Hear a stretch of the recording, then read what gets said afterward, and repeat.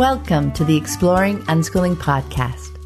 For countless parents, the journey to unschooling has redefined childhood and transformed their family relationships. Are you curious? Together, let's explore what living and learning looks like without school.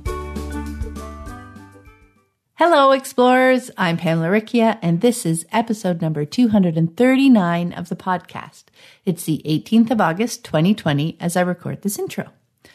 And this week, I'm excited to share a lovely conversation with Roop Badri.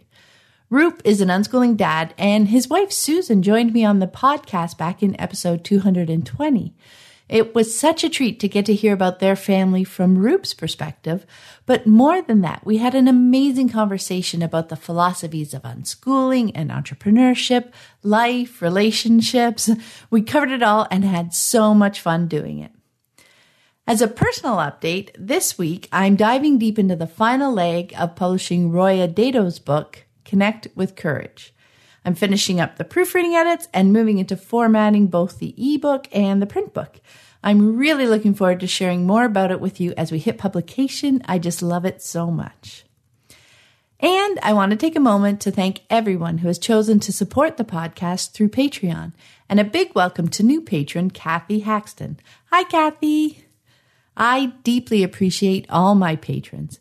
Your generous support not only lets me know that you enjoy the show and want it to continue, it allows me to spend time creating episodes each week and to keep the podcast archive freely available to anyone who's curious and wants to explore the fascinating world of unschooling.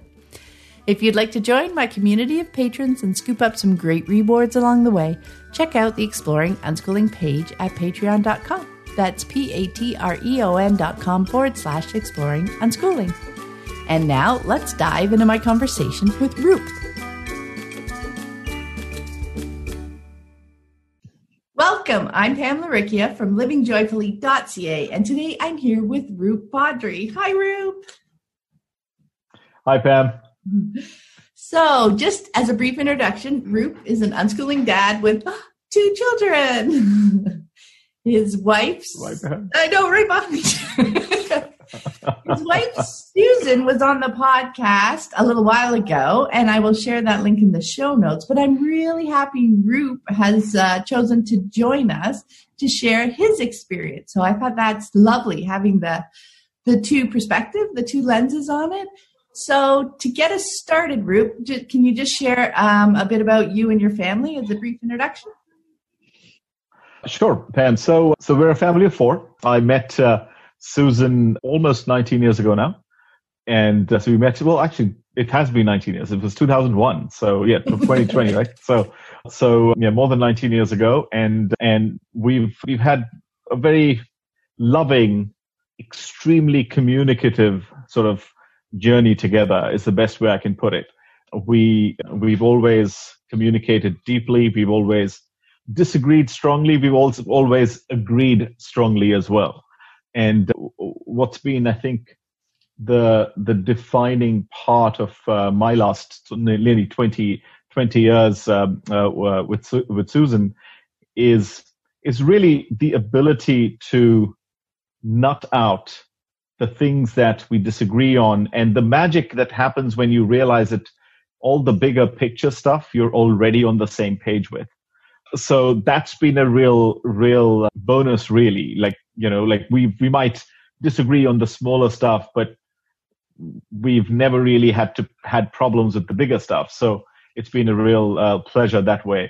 And we've grown together in the last 20 years. We have these 2 amazing kids in this photo behind me, Krishna and Nishika. And I believe Susan would have shared we lost a baby along the way, our very first boy that we were going to have. So we've had a bunch of challenges along the way. We lost my mum to multiple myeloma around the same time. And one of my ventures, it seems odd to mention a startup with human life, but it's one of those things where when you're starting something, a startup isn't supposed to survive, as most startups fail, as we know. But so that sort of another one of those things happened as well. We went through a phase where we had a lot of challenges, but together we sort of came through, and then Nishika came to our life, and then Krishna a few years after, and it's been a very fulfilling, happy, loving, challenging, sort of all encompassing sort of journey. And and here we are. And I mean, I couldn't ask for anything more in my life. I love the way you describe that, Roop. I mean, it is really important to take those moments. Like you were saying how, bigger picture, you guys have always agreed on that aspect. And when you're deep into a challenge, it's really helpful and important to pull back a bit and remember those connecting pieces, isn't it? Helps you move through those moments.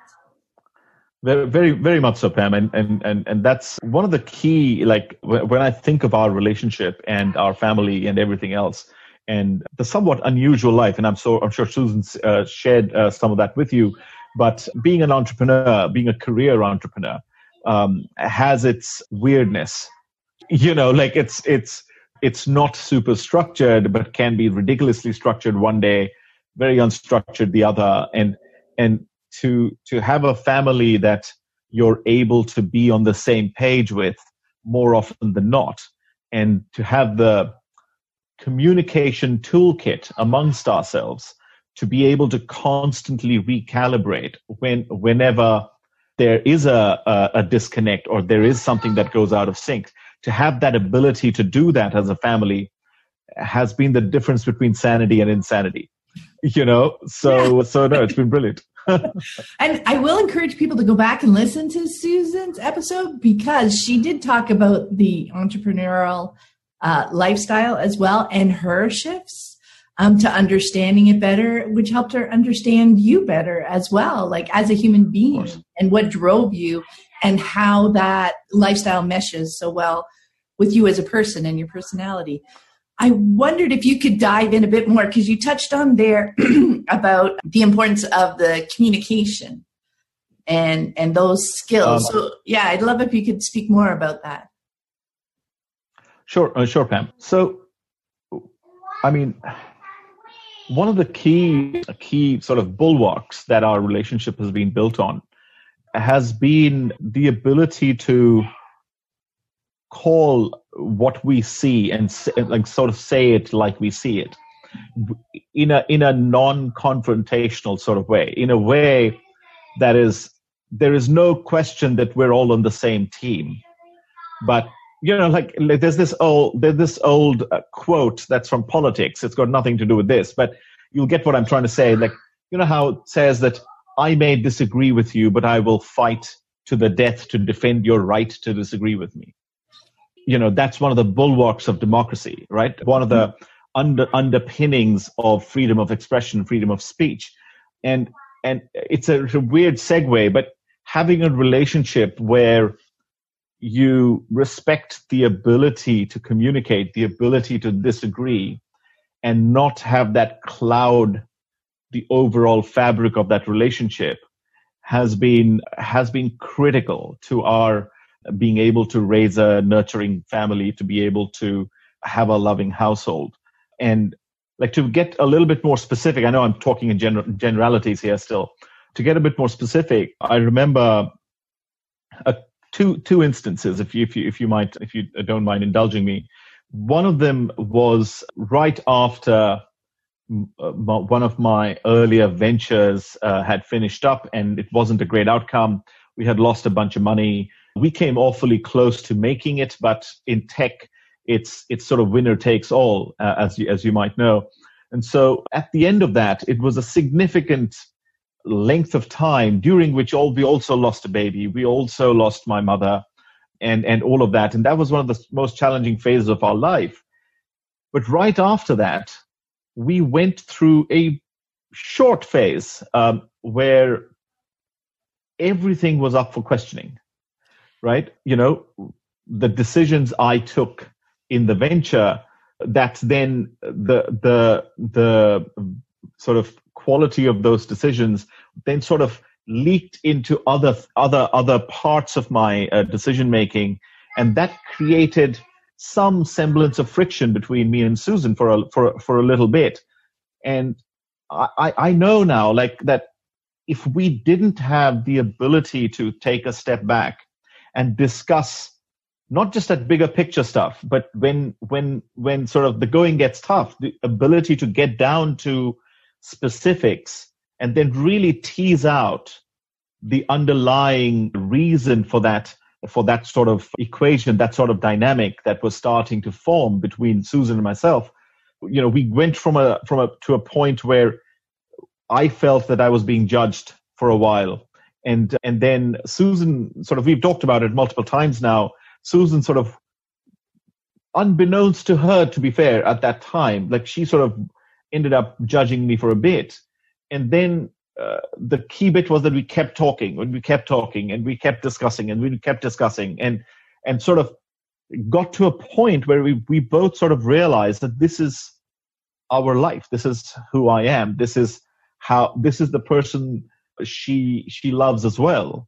And so we can choose to sort of make more surface level judgments, but ultimately it comes back to a decision, right? You have to decide to trust yourself. You have to decide to trust your partner. And we got to that point fairly quickly. Like, it was a matter of months, really, not even a year in our life. It was a matter of months where we got to that, and to the point that when I decided to start another thing, Susan was the one that prevented me from second guessing myself, because I was more tentative. I was always sort of caught between this idea of, well, should I or should I not? Should I go into a regular job, or, you know? And I remember distinctly she telling me one day, sitting me down and saying, like, at some point, I remember saying that you've got to accept that you're an entrepreneur. This is who you are. I have accepted that. I had a slight wobble in that acceptance journey. I have accepted it, but it's important that you accept yourself the way you are, without which any amount of acceptance that I have is not going to get us to that next plane. And so that was an amazing sort of outcome in our relationship. And so that was one really key inflection point I felt.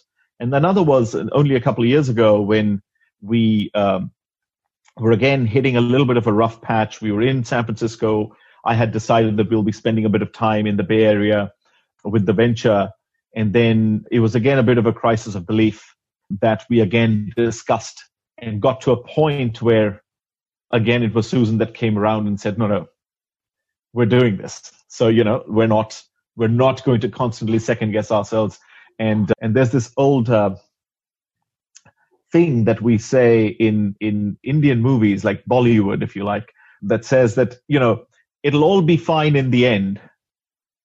And if it's not fine yet, that means the movie isn't over yet. I love that. So it has to be fine in the end. Because if it isn't fine, that means the movie isn't over. So just keep watching. Oh, I love that. That is inspirational, as in you keep going, right? You just absolutely you keep going. And what jumped out at me in your stories, which thank you very much for sharing, was how important it is to keep digging. Like you talked about, when you're on the surface, it's so easy to like stay there and to just say, oh, this is how it is, yeah. and keep those judgmental lenses, because, conventionally that is kind of the life that we're shown, right? Like people are just busy, they're doing their thing, they're following their path. They, clash. Sometimes they clash with people, sometimes they get along, but so much of it is at that surface. But when you dig deeper, that's when you can actually find where the conflict or just where the disconnect is, right? So often Absolutely. It's a misunderstanding. Maybe it's, as you said, a lot of that journey of that first story was Susan understanding who you are as a person and how being an entrepreneur meshes so well with who you are as a human being, right? Yeah. So, but that took a lot of digging for her. And you as well, like sharing who you are. Absolutely.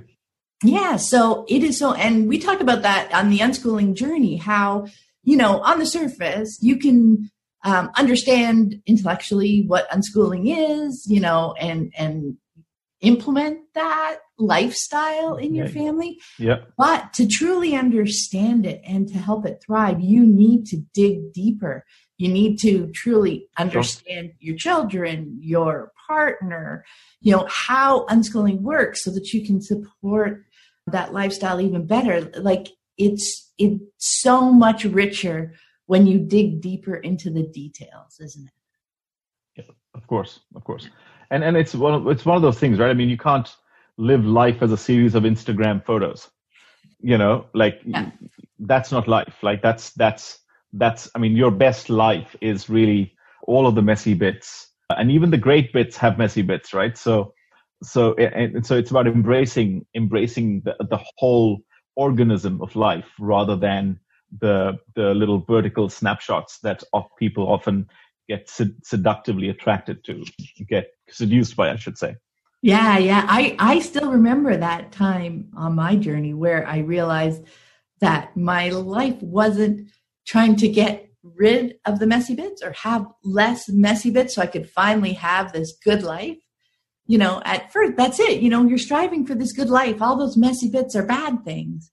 But the realization that they are just as valuable, they are all part of a wonderful, full life. Like the messy bits are just as valuable. We learn so much there as well about ourselves, about the people in our lives, about the world, that it's just so valuable, like that life encompasses both rather than striving to get rid of one to have just the other. So yeah, I love that. Of course. Okay, so when we connected, you shared some topics that you'd be interested in touching on. Yeah. And I was really struck by the language you used. I loved it. So I wanted to stay with your wording. So I would love to hear your thoughts on your first point, which was about curiosity and guardrails. And do they complement or compete? Yeah, it was. Yeah, thanks for bringing that up again, Pam. When you sort of emailed me that, look, I'd love to have you on, and are there things that you want to discuss and bring up? And I sort of went through and I thought, well, what are the sort of key markers that we're experiencing as a family? I'm certainly experiencing as a dad and as a person, and some of the stuff was connected to unschooling, but also by definition connected to who we are and who I am as a person. Because unschooling and being an entrepreneur sort of goes really well together, I think. So, and I sort of started looking at it from that perspective as to why are we here? How did we get here? And so, I've always personally, I was raised in a certain way by my parents. My grandparents had a strong influence, both on my father and mother's side. And one of the key things that I grew up with was this idea of basically never losing the ability to nurture your curiosity. I remember my father telling me multiple times, like so many times, like he says, and again, I'm sure he read it somewhere, but it's one of those things, it's in our family now, that, in life, always be careful to get what you like, or else you'll be forced to like what you get. and it was one of those things, and that combined with the idea of just being led by wonder, being led by that particular bright star, that particular phenomenon that interests you, that sort of has defined, in whatever way or form, me and us and our family, And so, but then all around us, there are frameworks. All around us, there is regimentation. And so, Susan and I went for a walk today, just to the grocery store actually, and we were talking about something, and we sort of, in fact, talking about, she was telling me how her way of preparing for this call and my way of preparing for this call was so different. She had notes and made notes, and I had no notes. Like, I have made zero notes. And so she said, like, this is so you. But I'm sort of thinking about it. Like, I've been thinking about it for the last 3 days. I just didn't write it. And so we were talking about something where I remember saying that regimentation is the enemy of creativity.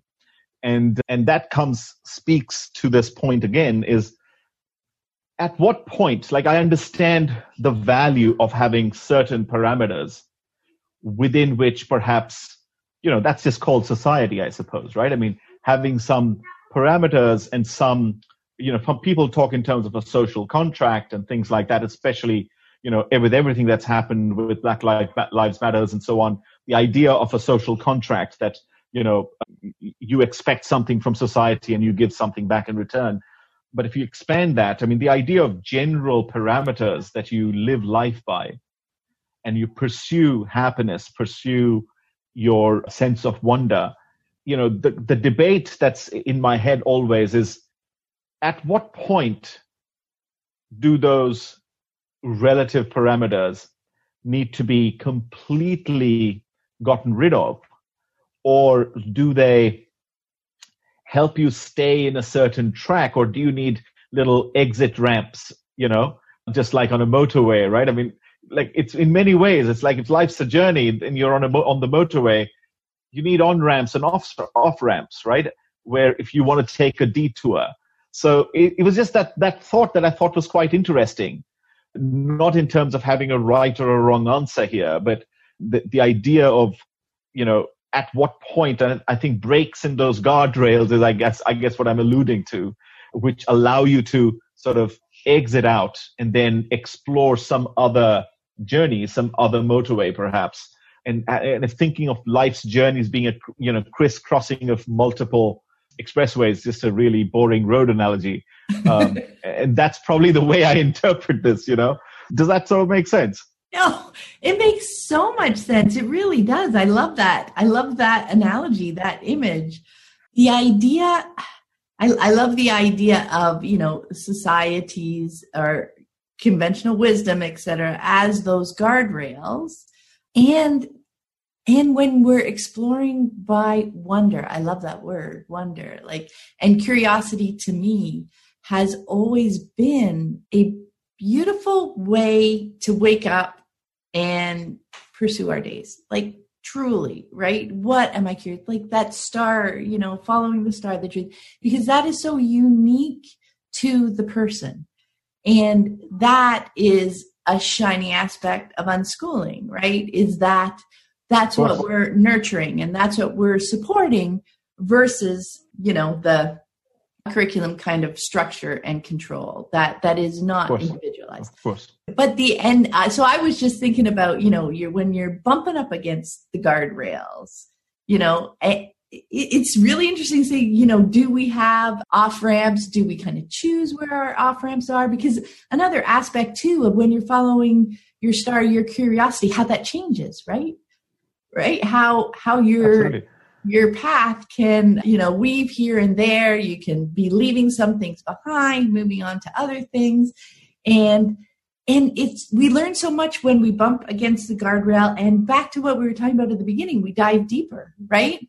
Understanding how we're meshing with that guardrail. Is that guardrail keeping us safe, or is it, keeping us safe and in the laneway, or, do we feel it's important enough for us to, hop the guardrail or open a new off ramp because we want to go exploring a little bit off the beaten path, right? It's just, It is a great analogy. and what a cool way to think about when we bump up against those more conventional norms, those social contracts, because unschooling isn't about tossing everything. It's not a reaction to conventional wisdom, right? It's all about seeing which pieces fit well for me as a person, for who I want to be as a person, right? Because we're always growing, changing, and learning, right? So it's it's super valuable to notice when you're bumping up against things and to take that time to dive deeper and understand it, because then you can truly choose instead of being a reaction to something, right? You can actually make the choice. That makes sense? Absolutely. I mean, I remember a couple of things that I'll just share with you quickly, Pam. Something, again, around guardrails and around rejecting guardrails where they don't suit your journey, and you're sort of making your own exits, if you like. I remember my mom, and again, she had I was very close to my mom. She passed away when she was only 59. But I was very close to her. And she used to tell me something that's, again, left an indelible mark in how I've grown up and who I've grown up to be so far. And she said, look, if you think yourself as a creature in a jungle, in a forest, right? We're all in this world. So she said, if you had to ever pick an animal to be, she said, I wish you would pick an elephant. And here's her reason. She said, people talk about the lion being the king of the jungle, all of that. She said, but an elephant follows no one's path. Wherever the elephant goes, it creates a path for everything else to follow. So be the elephant, because what she was basically saying is make your own way. Mm-hmm. And, you create the guardrails for others to potentially follow. But she was talking, there was a lesson in leadership and all of that. And that sort of really stayed with me pretty strongly, of this idea of pursuing your journey rather than just following someone else's. And, and that sort of, again, along with this idea of pursuing curiosity and so on, I thought I'd mention along with the conversation. Oh, that's beautiful. Yeah. Oh, I love all these little pieces. And I'm just imagining you growing up you're just sharing a few of those messages that you got. And it sounds, of course. Sounds fascinating. And what some beautiful, beautiful kind of lessons that you like. Of course, again, yeah. They're the ones you absorbed. I'm sure there were other things that weren't shared, but the ones that connected, those are the ones that resonated with you, right? And you brought them forward. So that's beautiful. Yeah, absolutely. And I mean, as you get older, we all say this, right? As you get older, you realize, as you become a parent, you realize that your parents were pretty wise, really.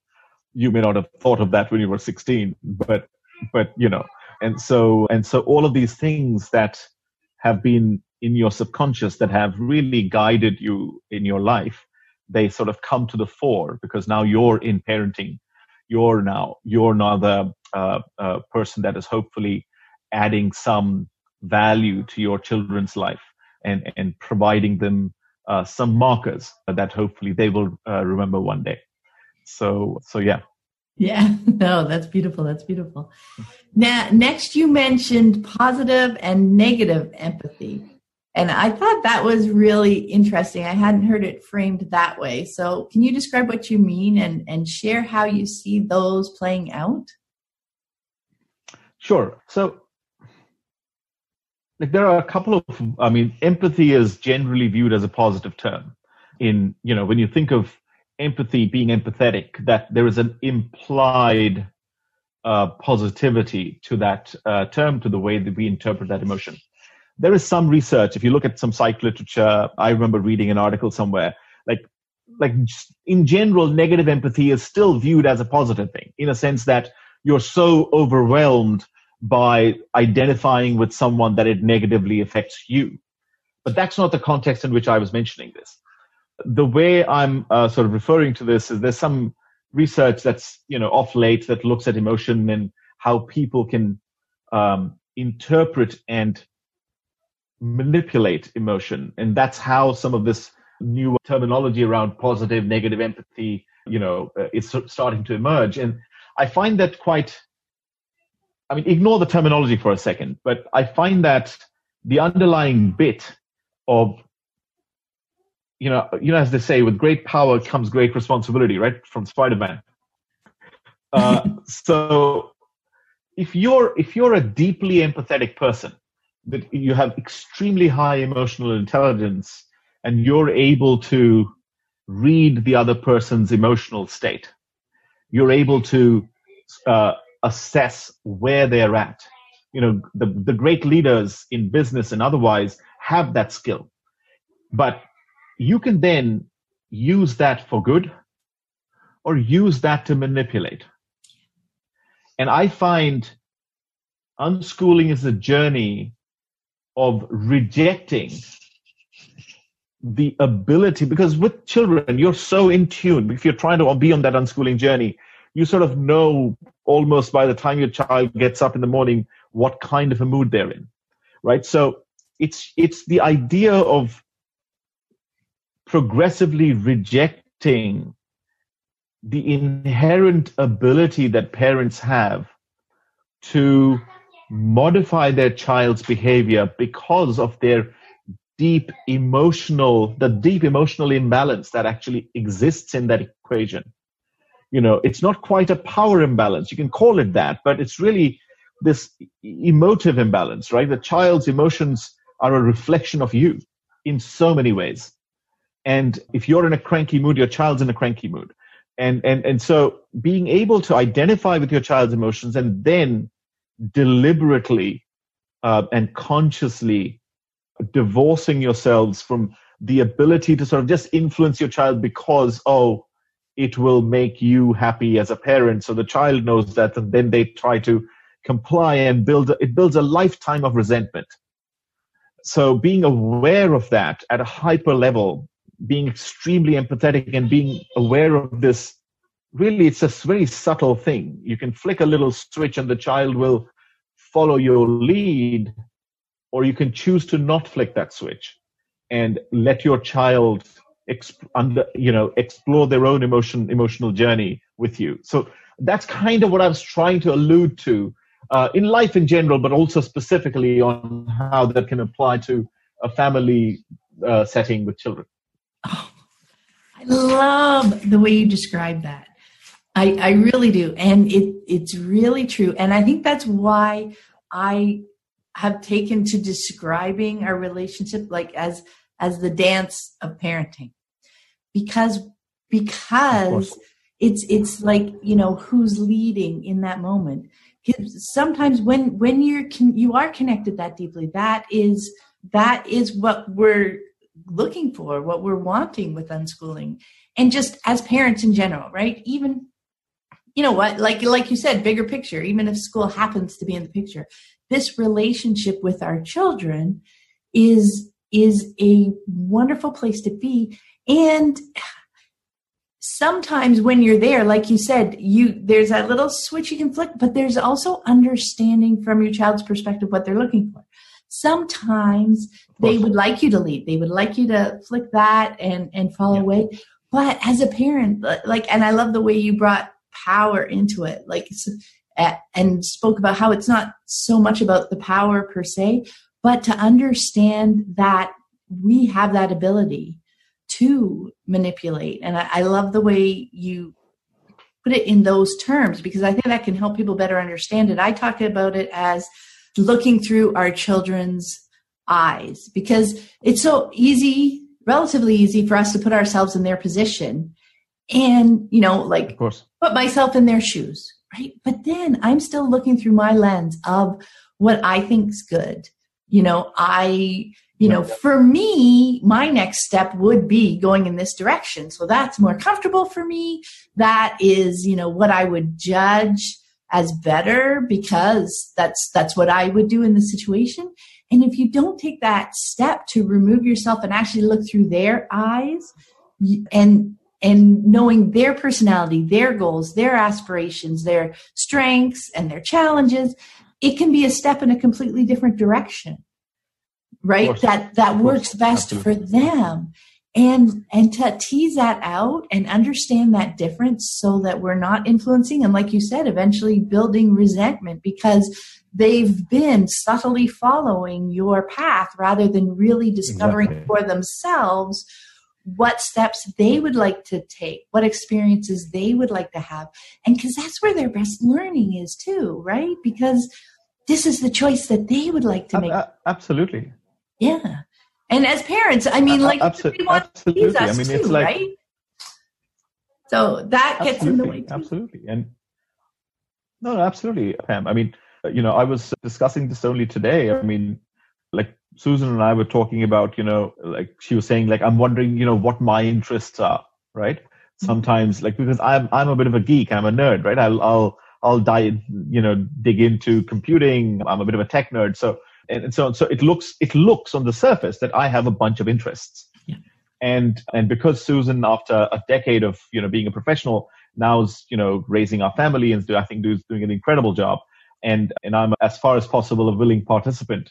When she asked me that, I said, well, no, I mean, the idea of, are you happy? Right? I mean, the question is simply, are you happy? The answer is, well, yes. Right? I mean, we're happy. So that can't come. Happiness cannot come if you're not pursuing your interests. If you're not pursuing, I mean, so it's not so much, it's the social conditioning we grew up with. Oh, so what are your interests? So, I mean, I remember as a kid, like people are, so what are your interests? And I go, I don't know. Like, and like how many 8-year-olds know, what are your interests? What do you want to be when you grow up? Do you know? And to accept that, look, if we're happy and if we're enjoying ourselves, if we're looking forward to the day, then it must be that it doesn't matter whether we can name our interests. It must be that we're doing interesting things that interest us. Mm-hmm. And if we can have a life where, even I remember writing on a blog many, many moons ago now about describing me at that time. And like, I had to write about me. So I was going, I don't know. This is like nearly 20 years ago. And I went, I find interest in interesting things. And that just rings true even today. I just find interest in whatever interests me. And it doesn't matter that we are defining it or not. And if we can imbue that in our kids as well, pursue your interests, but don't worry about labels. Like, are you happy? Well, that means you must be doing interesting things. I love that because we are so apt to label things, right? And wanting to have that label so that we know what to do next, right? But no, it's back to the details, right? It doesn't matter the overall surface, the naming of the thing. It's the what next little choice feels more fun to you. Like often I'll just bring it back to fun. Like so often I'll sign off on like emails and things. Just have fun with it, play with it. It's all about what seems fun in the moment, the next little thing, like whatever it is. It's when you can label it, I think is looking back. And I kind of think of it as a thread, especially, with kids, but with ourselves too. Like when I look back now at the, what I chose to take in school, what I chose to learn about, what jobs I had over time, and then the choice for parenting and staying home, like they all seem very different, but I can see the thread of that interest, of that curiosity of me that wove through all those seemingly disparate things, right? So it's not about the label and the thread in the moment. In the moment, it's like, that looks interesting. That looks interesting. Later, you'll see why that was interesting to you personally, but it doesn't matter in the moment, does it? No, it doesn't. And you just reminded me of this very famous commencement speech that Steve Jobs gave at Stanford. And I don't know if you've watched it. If you haven't, then I'd highly recommend watching it. And he talks about this very thing, on how he simply he dropped out of university, but dropped in to whatever interested him and took calligraphy classes, took whatever, that he found really interesting at the time, because he says, you cannot connect the dots looking forward. You can only connect the dots looking backward. So get rid of dogma, just let go and be driven by your interest, by your curiosity, and trust that it will come together. And that's just magical. Yes, I have come across that quote. Yeah, and I used it a couple of times when I was talking about that. And also, I love his quote about creativity and creative people, how creative people just have had experiences and more time to just let them simmer so that I'm butchering it, but so that new connections are made between those different things. And I was struck by how close that meshed with unschooling when you're following their curiosity, like, again, not needing to name it, but in the moment, they're just going for experiences that seem interesting to them, right? Absolutely. So Absolutely. they're collecting, they've got the time to collect all these different kinds of experiences, and they also have the time to lie on the couch. That's the thing though, like, and those connections just bubble up in new ways for them. That's creativity, right? Absolutely. It's like, if we all were able to, just nurture this the fragile thing that, where the metaphor really is of being like children on a beach, collecting, colorful pebbles or shells and things like that. And if that is how you pick up your knowledge, knowing that the beach itself is the vast universe of knowledge available, that you could never collect at all. And if you just ended up with your little bag of trinkets, that was interesting and fun to you, and then looked around, and then, that's to me, that's, if we lose that too often. Kids lose that, adults certainly do. And if we can somehow nurture that, that's a little, all children are born with it. But if we can somehow just nurture that little fragile thing of having that sense of wonder and looking at a little shell going, wow, and never getting jaded with that then we would have all done some good as parents. Oh, I love that. I love that. And I think that might lead nicely into our next question, because you used the phrase creative chaos in play. And I love that image. And, we're talking about creativity. I love the image of building our own collection of trinkets, right? That's so unique to us. It's so much more valuable to a child, to a person, to a human being than somebody handing you, here's your stones, your pebbles. These are the ones that I, as an adult, think that you should gather, right? I mean, that is just so clear how different Absolutely. that is, how valuable it is to have your own collection. Anyway, so creative chaos in play. How do you see that? So this is something that's very close to my heart, Pam, this core idea. And it comes from, again, and I keep alluding to my upbringing, my childhood, my parents' influence, and my grandparents, because I was blessed. I know that now. It was normal to me at the time. Mm-hmm. But I know that now through scores of interactions with my own peers, with Susan, of course, but also my general professional and peers, as well as my other friends, that there were so many aspects to the lessons that were imparted to me that, unbeknownst to me, became so much a part of me that I'm just so thankful for that. And one of those is this core idea of creativity and chaos being literally two sides of the same coin. And it comes from, a lot of ancient Indian philosophies as well. The idea of the dance of Shiva, as they say, without going all religious on things, the idea of Shiva being the god of destruction, because without destruction, there is no need for creation. And without any creation, there is no need for preservation, hence the Trinity. And you remove the religious connotation, and that's important, I think, in this context. The core idea of that destruction, creation, preservation, that is all around us. And that is inherent in how children play and how they learn.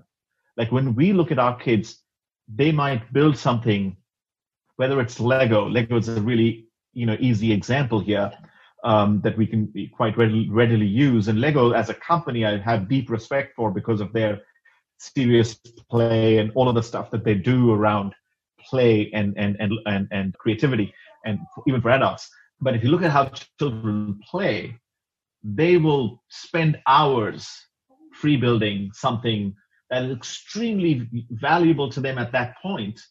And then 5 days later, they'll just break it. They'll just make something completely different.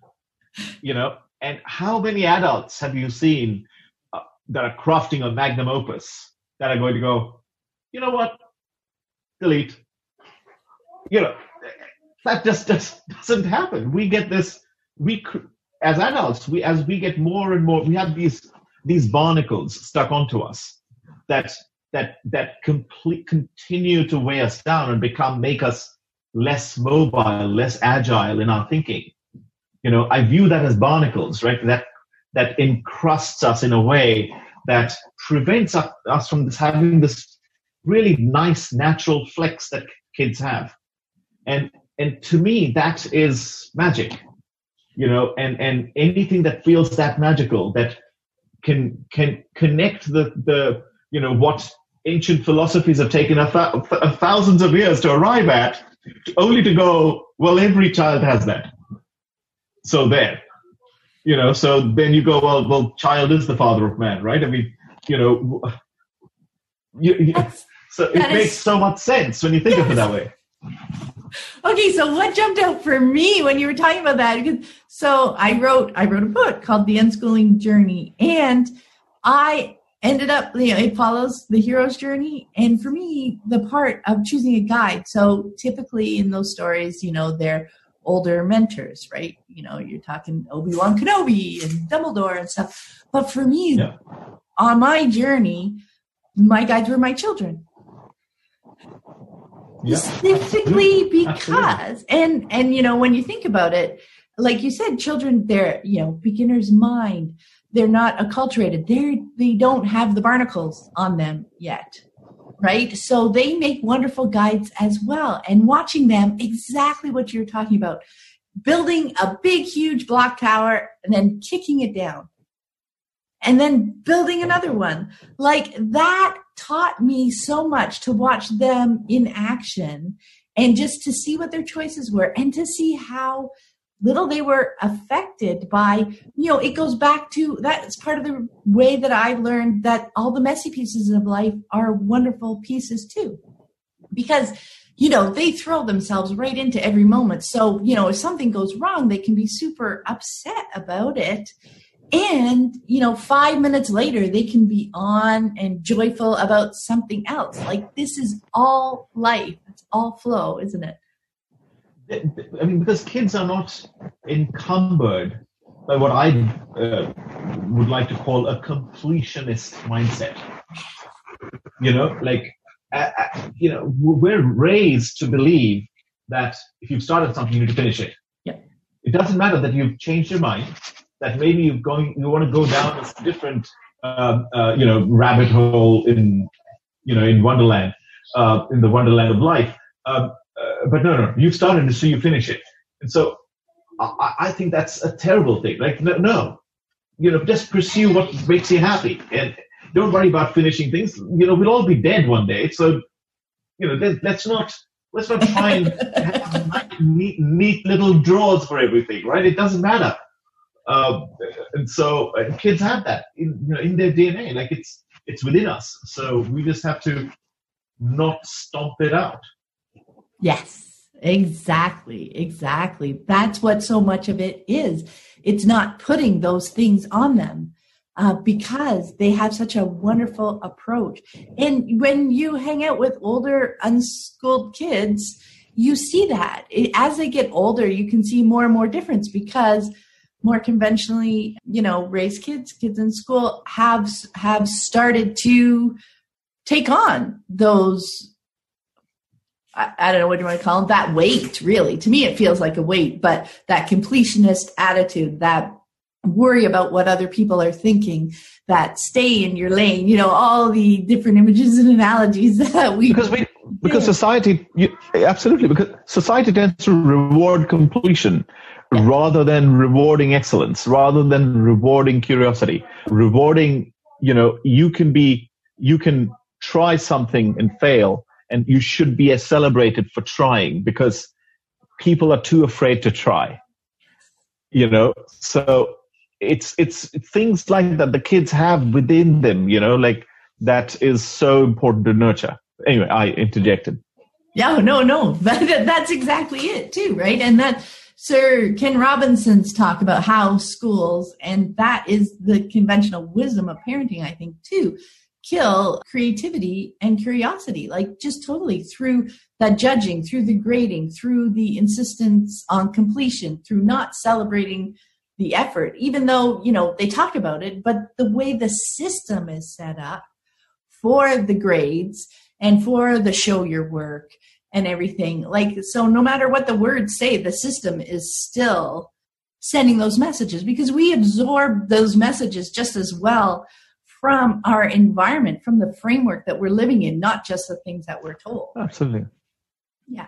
I mean, we talk about it. I mean, at home, and I've shared this perspective, maybe not a very popular one, to our regular non-schooling friends as well. We talk about classical education, school education, and again, schools are trying, and I know that there's plenty of different schools that are trying different things. But what has to be recognized is that mass education is the Industrial Revolution applied to education.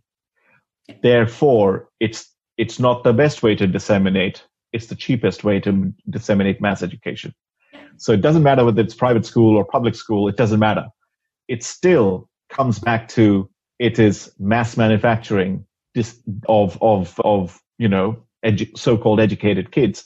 So it's time to question that, irrespective. This is 300 years old.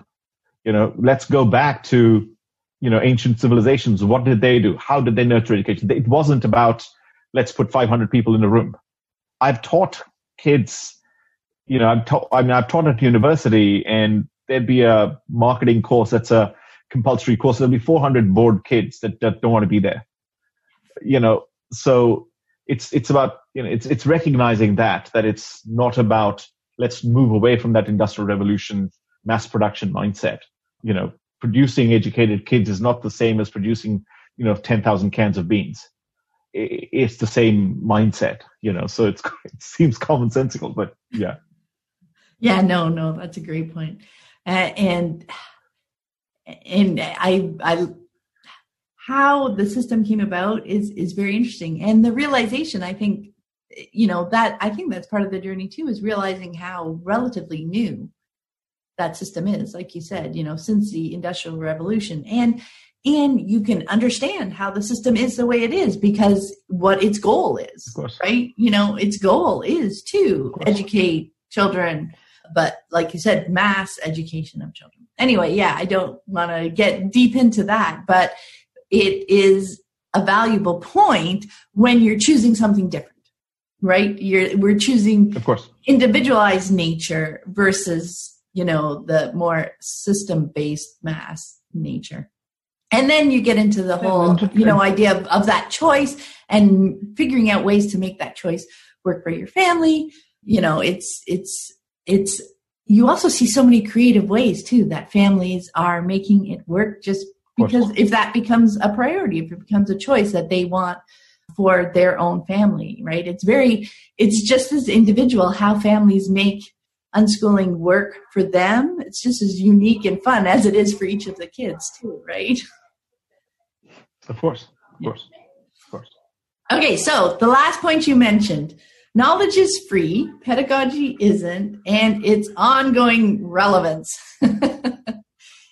So I love the way you framed that. So what are your thoughts around it? What were you thinking when you put that phrase together? So there's a quote. I forget who said it. It's a really famous quote. Rousseau, some French guy, I think it was. It says, "Man is born free, but everywhere he is in chains." And I think that speaks to, limitation. All limitations are in the mind. So when I look at it, I mean, the pursuit of knowledge for the first time, and you think about universities, why did universities exist? Go back 1,000 years, the world's first modern university was in Italy. And then go back even further, then you've had, Eastern civilizations that have had some way of university-like teaching before as well. But why did universities exist? I mean, universities were the custodians of knowledge. They were the gatekeepers as well as the creators and the custodians of available knowledge. And the last 30 years, for the first time in human history, we have access to the world's knowledge literally on our phones, at the tip of our fingertips. And yet we are left with the vestiges of attributing value to how you acquired the knowledge, not the knowledge itself. Yeah. So that's what we're left with, if you really think about it. Earlier, going back 200, 400, 300 years, how you acquired your knowledge was connected to the fact that you couldn't acquire knowledge in any other way. Yeah.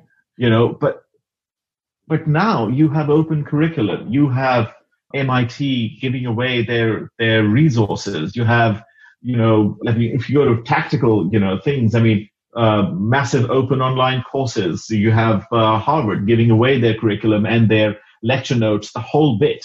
So, and this is not even talking Google and Google searches and Wikipedia, right? I'm just saying the structured custodians of knowledge in the world are readily giving away access to the knowledge and are now trying to differentiate based on, well, you can have all of this information if you want to learn, you should not be prevented from learning.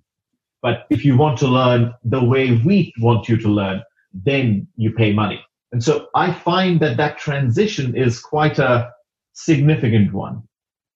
So knowledge itself should have inherent value. And we're still transitioning as a species now to realizing that, hang on, if you know, that should be enough.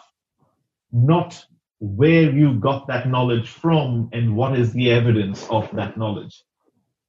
And so that dichotomy is not just interesting from an academic standpoint, but also, to me, that's this transition that organizations, if they carry themselves through this transition, they will survive, because the avalanche, the flood of knowledge as an available thing is going to subsume them otherwise. So I feel the idea of knowledge being available to whoever cares to want to learn, as opposed to holding on to the old school which says, no, unless you went through these halls, your knowledge is not worth anything. That seems pretty archaic. Yeah. No, that's a great point too. And you see also, we've seen on some companies' part, them starting to take out the requirements for, just like a general college degree, stuff like that, and focusing more on the knowledge itself, understanding now that people are able to amass the knowledge themselves. And that the beautiful thing about it is the people that have done that are the ones who are most interested in it. Because at this point now, if you're not being Absolutely. fed it, right, you're taking it, you're pursuing it, and you're bringing it in yourself. So imagine, as a company, who would you want? Someone who, was given the knowledge and then told, there's your next step, apply for a job here, or someone who's interested enough, who's chosen to learn those pieces. And, like you said, it's all there. So they're actually choosing over other things to pursue this knowledge and starting to understand the value of, I want that kind of person who is actually interested in the kinds of things that we're doing as a company, not, followed that guardrailed path and just been told what they should. Because the difference in the learning too is like night and day sometimes. I think most often. Of course. Because when you're just learning what you're told to learn, it's not connecting with you as a person. So it's more, to me anyway, and looking back at my own career, school career, university, did well, engineering, how much of that I learned and lost later because it wasn't something that, fed my soul. It wasn't something that I used every day, right? It wasn't, even when I went into an engineering position, I ended up within a few years, I was working in systems and computers, and designing systems, but for, in that engineering area, supporting the company. But it's fascinating to see how that thread, talk about threads again, you know, wove through so much. And I took that whole degree and everything, which got me into a place, but I still navigated my way, not even consciously. Of course. But because that's what Yeah. And so I loved it. So I was really good at it, you know, so that is just where I went. And, you know, what if we could let people do that right from the get-go? Just what is curious to us. Well, exactly. Us pursue that. Absolutely. Knowledge, and out we go into the world. Absolutely. I mean, like I look at my own journey as a technical person. I mean, I'm a weird hybrid. Like I'm a marketer as well as so I have an engineering background, but also, so I'm a weird, you know, left and right side brain person.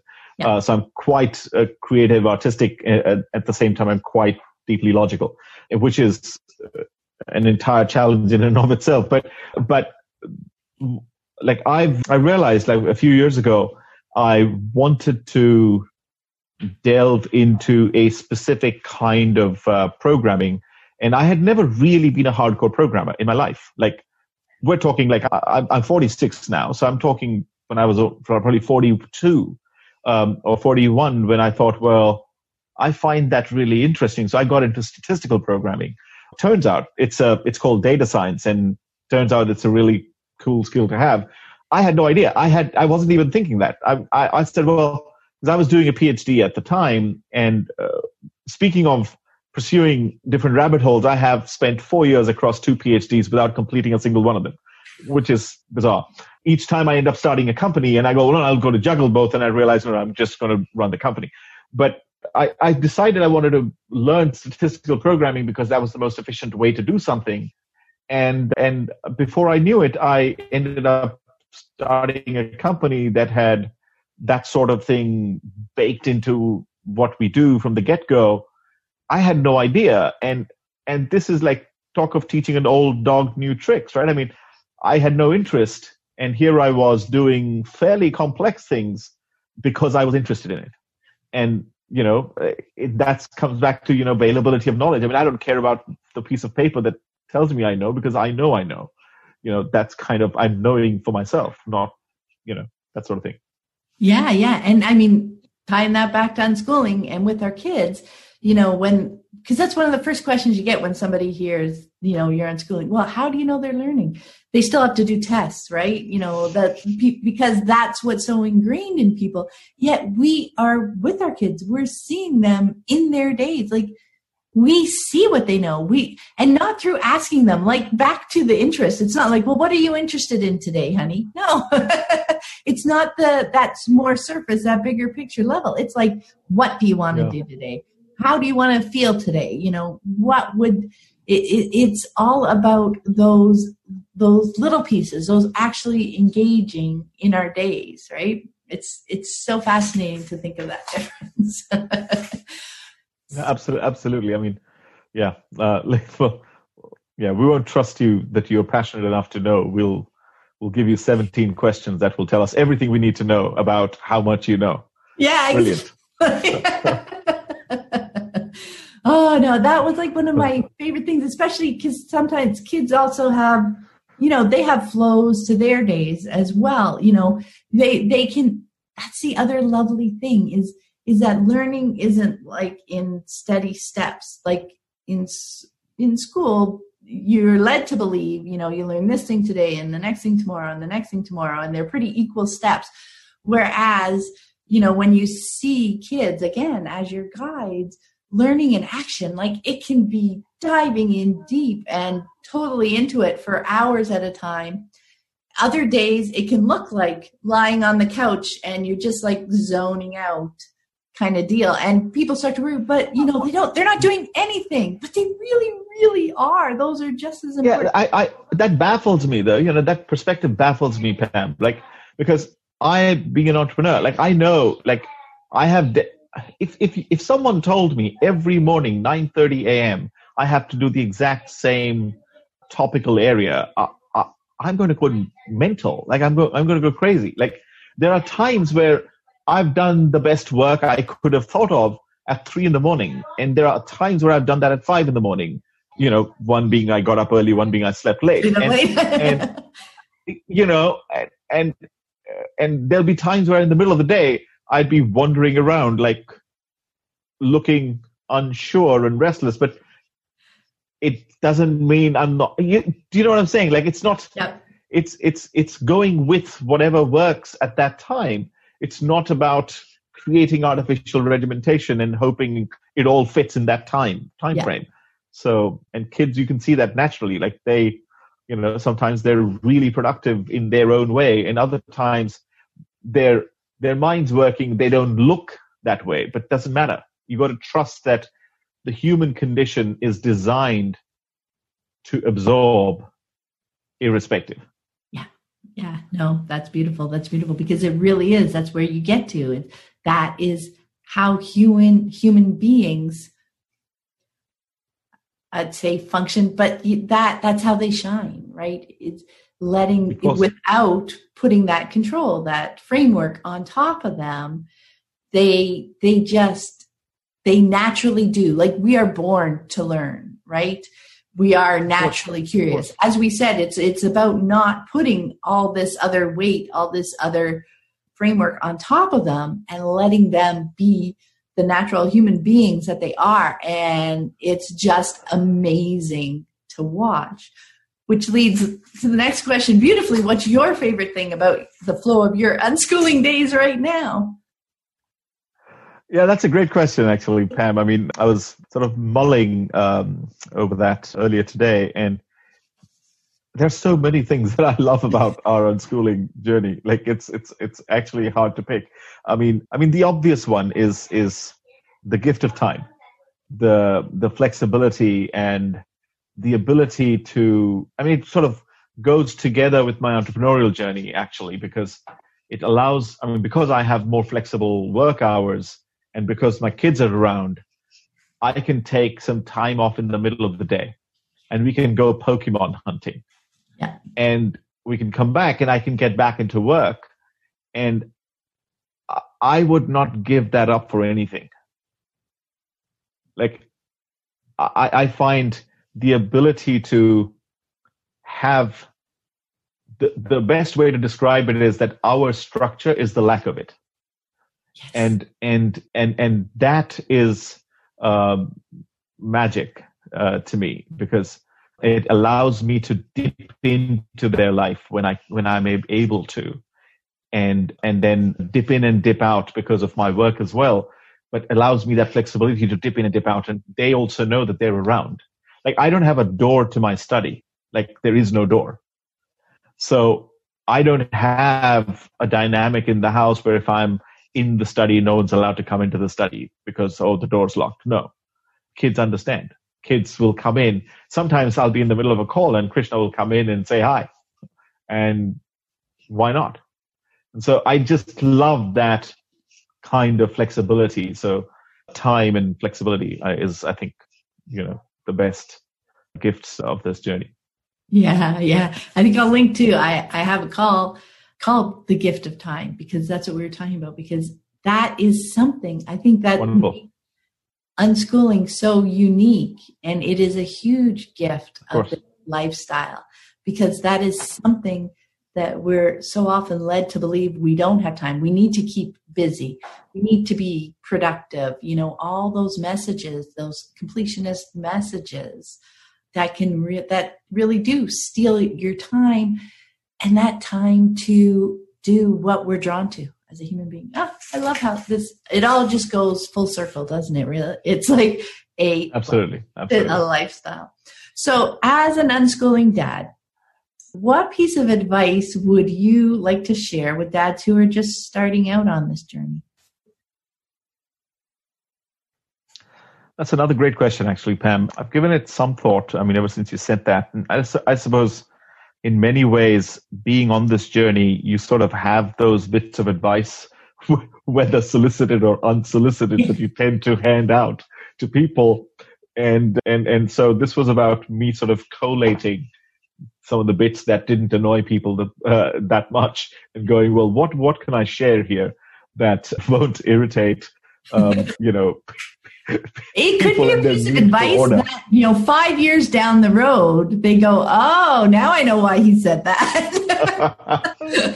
But, like as we, in my company, we talk about insight being inherently useless. Actionable insight is the only thing that's valuable. So in the spirit of actionable insight, insight, something that can happen 8 years down the track, sure, but what can you do tomorrow and the next 6 months? I think that two key bits. One is, and I can't stress this enough, but one is to actually delve into what this means. Don't expect everything to just happen magically. Like, this is the advantage that we have in this world today. That if you have some intuition, backup intuition, and the curiosity that led to that intuition with actual, and sort of empower yourself with the knowledge that is available, as we've spoken, right? So I think there are too many people that, and I've actually learned a lot of that, especially in this journey and some other things around this from my wife. I mean, even when we, the way we decided to have our babies and so on, so she would empower herself with knowledge that is readily available. So if you have the curiosity to explore something and then you have some intuition around it, that's all great. It's a great starting point. But that does not make a successful journey in and of itself. Because you can get frustrated and then you're going, well, it's too hard, I'm not going to do it. So read. Empower yourself, whether it's this blog post, this podcast series, your book, or a multitude of other resources available on the web around this idea. That's, I think, really important. And that's something anyone can do.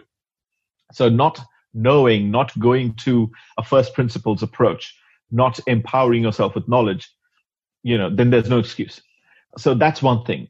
And the other, which is a bit more tactical, that can be done without reading a lot of things, I think, is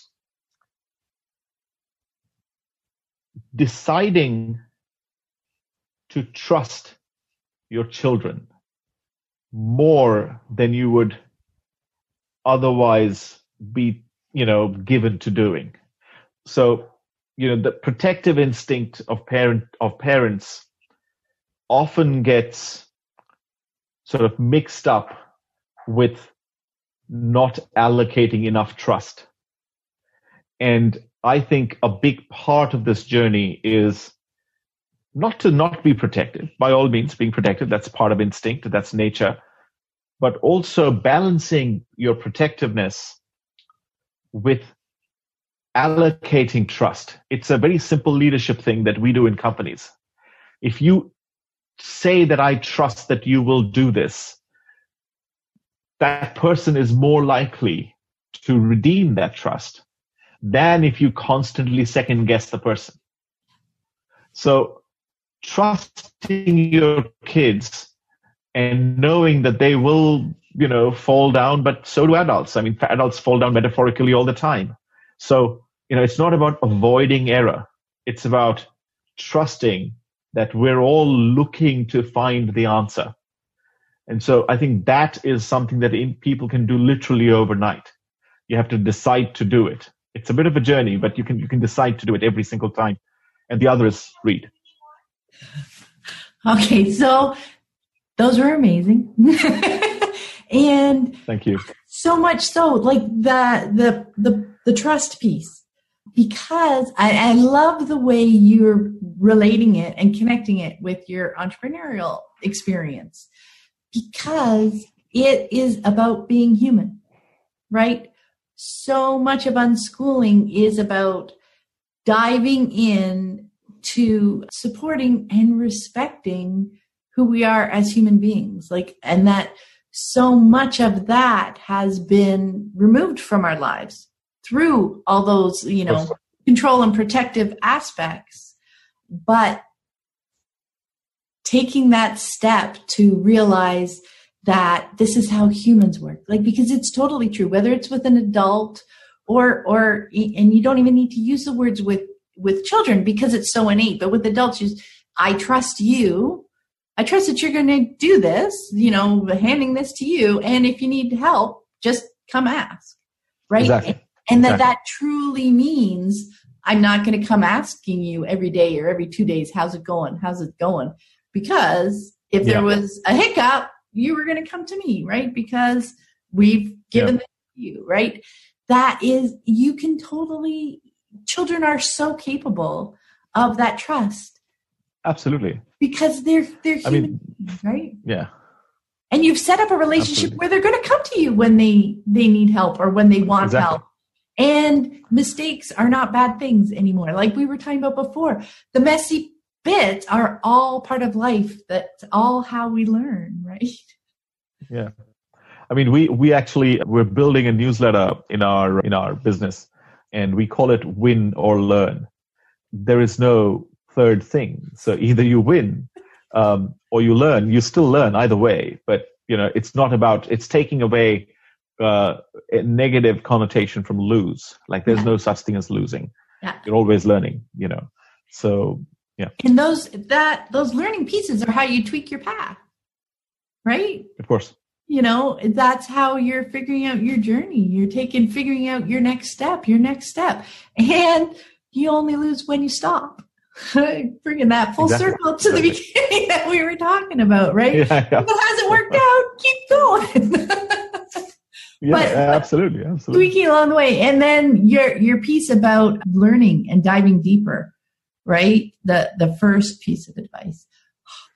So much I talk about take the journey, and that was part of the idea behind the Unschooling Journey book, is because it is so important to keep learning about unschooling, about how this works, about how human beings live life, because then you understand it, right? So there's the trust piece, but it's not trust like in the process without understanding it. It's like you can say, okay, I want to take this path, but it's also so important to keep learning about it so you understand it, because then at that point it becomes a truth. It becomes a point where you understand it enough that when a situation comes up that you haven't had before, you don't have to go running to other people for advice like, oh my gosh, this just happened. I don't know what to do here.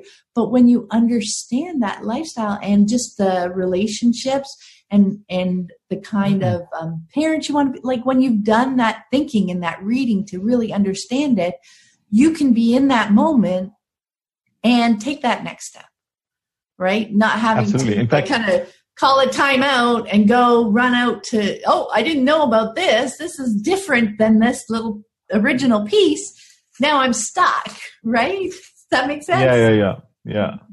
Absolutely. I mean, I get reminded of a quote again, growing up. Again, I made so many references to my childhood here. So growing up in my study, my grandfather had a quote from the Buddha framed on a big poster just above my study table on the wall, and it basically comes back to this question of trust and the idea of sort of trust but verify, that kind of thing.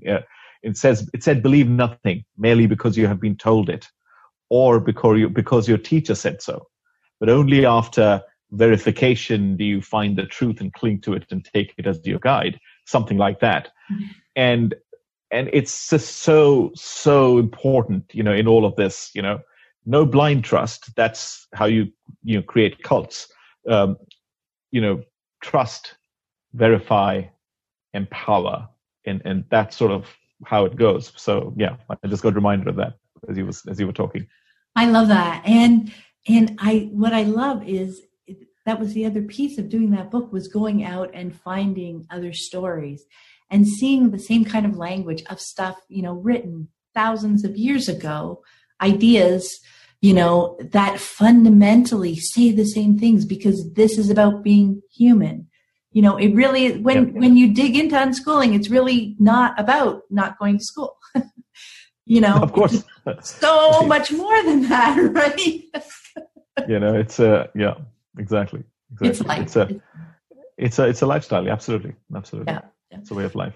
Well, thank you so much, Roop, for taking the time to speak with me today. It was so much fun. I really appreciate it. Thank you. Thank you. You're most welcome, Pam. And I thoroughly enjoyed this chat. I mean, I was entirely expecting to have a fun conversation with you. And I think that's exactly what I've had. I mean, it's been a privilege. Thank you. Oh, thanks so much. And before we go, where might people get in touch with you online if they'd like to connect? So I can give you an email address. Do you want me to say it out in the That's okay. podcast itself, or send it to me, and I'll put it in the show notes if people would like to just read about some of the ideas. Yeah, because it's. I mean, it'll be hard to. I mean, I guess I can say it. So it's okay. It's roop@engaged.com, but we spell it as ENGAG3D.com. So instead of an ED, it's a 3D. So roop@engaged.com. So, but I'll give you the details. Yeah, I'll put it in the show notes. Well, thanks so much again, Roop, and have a wonderful evening. Yep. Thanks again, Pam. It was lovely. I hope you found this episode helpful on your unschooling journey. And be sure to check out the wonderful archive of earlier podcast episodes. The conversations never go out of date. And you can find more information about my books, my Patreon community, and the Childhood Redefined Unschooling Summit at my website, livingjoyfully.ca. Have a great day.